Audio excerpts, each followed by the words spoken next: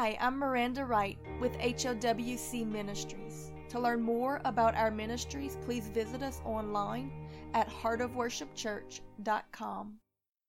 Surely the Lord God will do nothing, but that he first reveal his secrets unto his servants the prophets. The lion hath roared, who will not fear? The Lord God hath spoken, and who can but prophesy? Amos chapter 3 verses 7 and 8, when the Lord speaks a word to his servants, those who have ears to hear, it is like the roaring of the lion of the tribe of Judah. It makes you shake and tremble at the very majesty of who he is. And though you know that most men will despise and reject it, you can do nothing but speak it. Because like Jeremiah said, I would give up, but it's like a fire shut up in my bones. Oh Lord, let us work out our salvation with fear and with trembling. Oh Lord, not with compromise or speaking flatteries and vain imaginations from our own pride or emotions, or even from a place of fear, trying to make ourselves feel better. But Lord, let us come before you and hear what the Spirit of the Lord is saying. And today he is giving a word of alignment. It's time to get in alignment with the lion, because I see him approaching, snarling and growling, and you better be standing with him if you want to be under his protection, because if not, then you'll be found to be one of those who are fighting against him. And I'm afraid that in this season, many, even amongst the church, do not fully understand what is happening around them, so that they rail and fight against the very hand of God in the situations around them. Don't trust in your own intellect. Lay aside your understanding. Humble yourself before the Lord and seek him, that you might be found to walk with him and not fight against him. And be careful also to who and what you listen to and who you come into agreement with, because they might not be in alignment with the Holy Spirit. In Obadiah chapter 1 verse 7, we read this: all the men of thy confederacies have brought thee even to the border. The men that were at peace with thee have deceived thee, and in doing so have prevailed against thee. They that eat thy bread have laid a wound under thee, because that there is no understanding in him. This was a warning to a nation facing judgment. And he was saying that the very people that you are trusting, they've actually helped to ensnare you by causing you to stand against the Holy Spirit, because they have no understanding in them. They act by their own intellect, leading, and emotions. This happened in the time of Jeremiah, when God spoke the word through Jeremiah and no one received it. All of the false prophets rose up and spoke the opposite of what he was saying, and took away the urgency from the spirit of those who had heard the warnings of Jeremiah, so that they did not repent, they did not cry out, they didn't pray with all fervency. They thought it would be okay. God would never allow judgment to come on them, because they trusted in the men around them. A snare was laid for them by the enemy. But those few who listened to the words of the true living God through the mouth of Jeremiah, they knew what to do. My friend, those who trust in men, even their fellows who are among them, will be deceived and disappointed by them.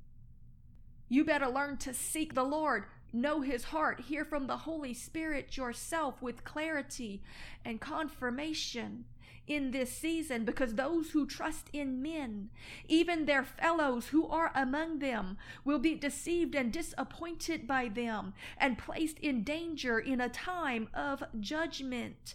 We saw this happen over and over again to the true prophets throughout Israel's history. My friends, seek the Lord now while he may be found. Hear the sound of the roaring of the Lion of Judah and stand with him, for he is coming to judge the nations in righteousness and holiness, to see if there be any faith in the earth. Do you believe and speak his words? Or did you listen to men and to demons through them, who speak with craftiness craftiness and cunning, twisted, deceitful serpents' tongues, full of pride, lies, and rebellion. A warning is going forth: flee from those who take away the righteousness of the righteous. They get them in agreement with their decrees against the speaking and leading of the Holy Spirit. They make men hope in a lie. They take away their fear of the Lord and therefore remove wisdom far from them, that they are snared of the enemy in the day of calamity. I am coming to judge them, says the Spirit of the Lord, to not be counted among them, lest you take of the cup with them. Come out from among them and be ye separate, says the Lord. Touch not the unclean thing, and then I will accept you. This is a serious matter. I desire to protect you, but alignment with that which aligns itself against me is a very dangerous place to be. Take the warning and flee. Come back to me, says the Lord. Humble yourself and find safety in the day of calamity. For the time of preparation is very short, and the outpouring of my fury will soon start. A little later in chapter 1 of Obadiah, in verse 15, it says this: For the day of the Lord is near upon all of the heathen. As thou hast done, it shall be done unto thee. Thy reward shall return unto thine own head. My friend, this is the very definition of a reckoning. And there is a very serious one coming to the nations. Because it's one thing to face the wrath of the enemy, it's another thing to face the roaring of the Lion of the tribe of Judah. When the storm is coming from the enemy, you can rebuke it. But when the storm is coming by God's own hand, then all you can do is renounce your agreements with the enemy. Get in alignment with the truth so that you can be found in right standing right beside the one who is roaring. In Isaiah chapter 13, verse 11, God himself said this: And I will punish the world for their sin. Does that not make you quake and tremble before his presence, before the revelation that the sinful, prideful, unbelieving, and arrogant will have to stand against him? He said, I will punish the world for their evil, and the wicked for their iniquity, and I will cause the arrogancy of the proud to cease, and will lay low the haughty of the terrible. I will make a man more precious than fine gold, even a man than the golden wedge of Ophir, for there will be so few left who will survive it. Therefore I will shake the heavens, says the Lord, and the earth shall be moved out of her place in the wrath of the Lord of hosts, and in the day of his fierce anger. Do you understand the severity of this passage? That our sweet, meek, and mild Jesus, who came the first time as the lamb slain from the foundation of the world, is coming back as the Lion of the tribe of Judah with fire in his eyes. And he's going to march against the armies of this world, all of those who stood in opposition and in wickedness and who clung to their sin and rebellion and even their world systems, trying to out-engineer the judgment, and in doing so shook their fists and stood against him, whether they realized what they were doing or not. He said, I will do this. Woe to those who remove the fear of God from men by removing their understanding of his righteous judgments. So I'm here today to confront the counterfeits that say that God will not do what he has spoken, that he will not judge sin. I am here to confront the counterfeits that say to rise up and fight to keep the idols of Egypt, when it is the very thing that God is coming to fight against. Set yourself against the Lion of the tribe of Judah, and you will not win. In that same chapter of Obadiah, verses 3-4, it says, The pride of thine heart hath deceived thee, thou that dwellest in the clefts of the rock. rock, whose habitation is high, that saith in his heart, who shall bring me down to the ground?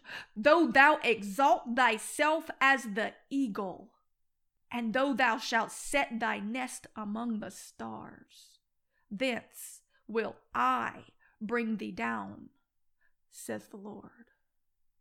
I will do it, he says. There is no pride that goes unpunished. When the blood of the slain is on your hands and you refuse to come to him in repentance, to cry out for mercy against blood guiltiness of not only the children, but the Christians around the world, as it says in Revelations, that mystery Babylon will set herself as a queen, saying, I will never taste of sorrow. I cannot be cast down. I will not be destroyed. I have ruled the world for so long, yet in one day will her calamities come. In one day will her wealth be stripped away. In one day will all the nations of the world stand afar off and throw dust on their heads in lamentations for seeing the smoke of her destruction rising in the distance. God himself will do it, my friend. When judgment comes, many times more often than not, it is simply God removing the hedge of protection, removing the power of his grace and Holy Spirit from restraining the enemy from overtaking, from coming in like a flood to do as he desires,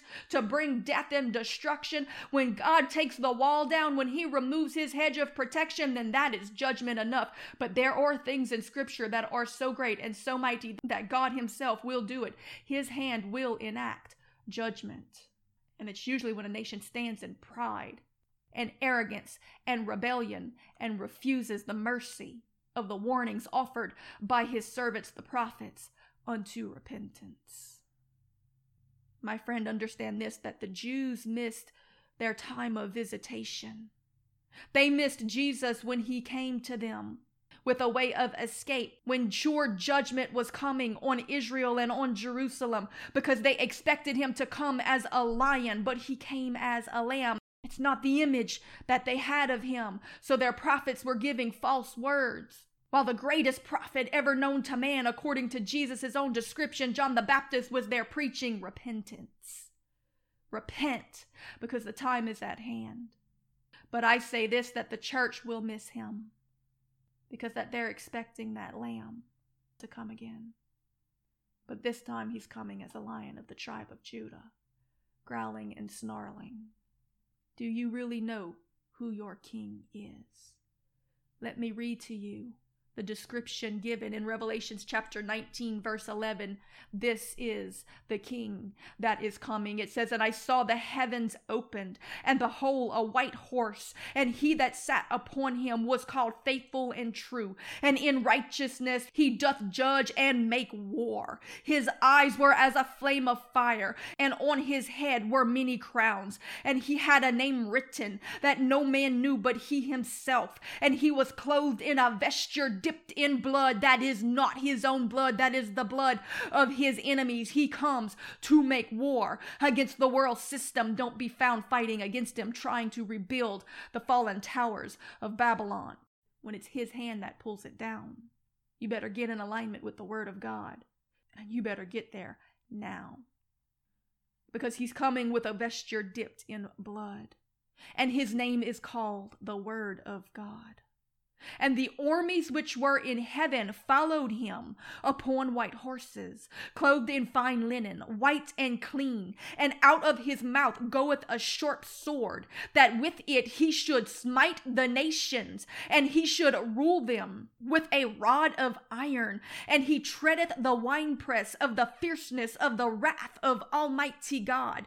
And he hath on his vesture and on his thigh a name written, the King of Kings and the Lord of Lords. Oh Lord, we come into alignment with your word today, with who you are. You have already come as the lamb, meek and mild, to be slain for us. Your blood has already been poured out. You made a way of escape for us. When you come again, it will be with judgment to deal with those who trampled upon that blood and took it lightly. Those who said in their heart, I sit a queen and I will not be judged. No sorrow can befall me. Though we claim his name, if we do not do what he said, then we are not truly his. We are not in alignment. We are not walking with him. We are standing against him.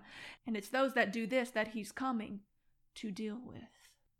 Not just the enemy being allowed to run rampant, but he himself will bring this judgment. Oh, you better learn the fear of the Lord, that you might start to walk in wisdom. This is a message for the entire church, who has believed false prophets and painted a false image of the King that is coming. Oh, how merciful he is. He suffered and died to save us from this. But you can't continue to be married to the system and listen to every other spirit and speak and live your disagreement with him, his words, and his teachings, and think that you'll be covered. You'll be counted with those who stand against him. He is the one that is going to tear down this Babylonian system. So that right now we are being asked to come out from it. And be ye separate, saith the Lord. Touch not the unclean thing, and I will receive you. I will be a God to you. I will be a covering, a protection, a provision, just like I was for the children of Israel in the wilderness when they walked away from Egypt. In Revelations 18, it says in verse 1, after these things I saw another angel come down from heaven, having great power, and the earth was lightened with his glory.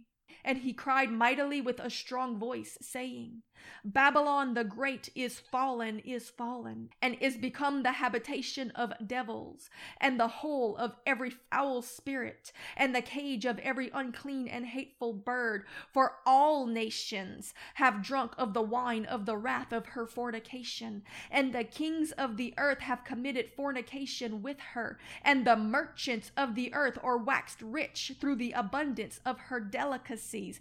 And I heard another voice from heaven saying, Come out of her, my people, that you be not partakers of her sins, and that ye receive not of her plague. This is a message of alignment. Make sure that you're walking with the lion and not standing with the world system, because he is coming to fight against it. Come out from among her and be ye separate, because if you partake of her sins, if you're in agreement with her wickedness, then you will partake of the plagues and judgments that are going to come upon the prideful and the arrogant.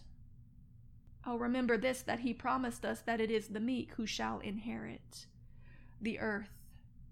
For her sins have reached unto heaven, and God hath remembered her iniquities. Verse 6, reward her then as she rewarded you. Pay double unto her according to her works. In the cup which she hath filled unto others, fill it double back unto her. That is a cup of judgment. How much she hath glorified herself and lived deliciously. Understand that this is a world system. This is an economic system. This is a system that is led by a city in a harbor that runs the economy of the world. And God tears it down in a day. How much she hath glorified herself and lived deliciously. So much torment and sorrow has she caused. So give it back to her. For she saith in her heart, I sit a queen and am no widow, and I shall see no sorrow. Therefore shall her plagues come in one day, death and mourning and famine, and she shall be utterly burned with fire. For strong is the Lord God who judgeth her. Is this the enemy running in like a flood against us? Now, I'm not going to read the rest of the chapter, but I do suggest that you read the entirety of the chapter, because the description continues and it is very telling. This city in a harbor, who calls herself a queen, who thinks that she's too great and grand to fall. The merchants of the earth will weep and wail because that it will cause destruction of the global economic system. On the other end of this prophecy, it says the Antichrist will try to raise up something akin to New Jerusalem that he himself will be leading. It will be a great deception. The devil is very cunning and deceiving. You better get to know the real Jesus while there's still time, because he is coming. He will judge the world of sin. And a greater judgment even, I believe, on those who shake their fist at him and try to out-engineer the judgment by rebuilding the system, instead of just repenting and coming into alignment and standing with him. Oh Lord, give us wisdom in this season to not act on fear or emotions, but to stand on the word of God and what you have spoken, to trust you through our trials and tribulations, to know that you are coming as the righteous judge of the nations. Because while I have all boldness to stand against all the wiles of the enemy, my heart trembles in fear at the thought of standing before my God's majesty. Oh, let us be found walking with you, though few do. Let us not be counted among them that rail against you, trying to save the cucumbers and the leeks and the golden calves of Egypt.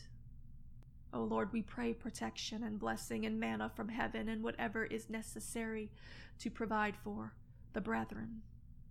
But let it be by your hand, because that we have faith in it, and not by means of running back to Egypt, because we had more faith in the system that you were coming to tear down in judgment. When the Lord returns, will he find faith in the earth? This message was brought to you by HOWC Ministries. To learn more about our ministries, please visit us online at heartofworshipchurch.com.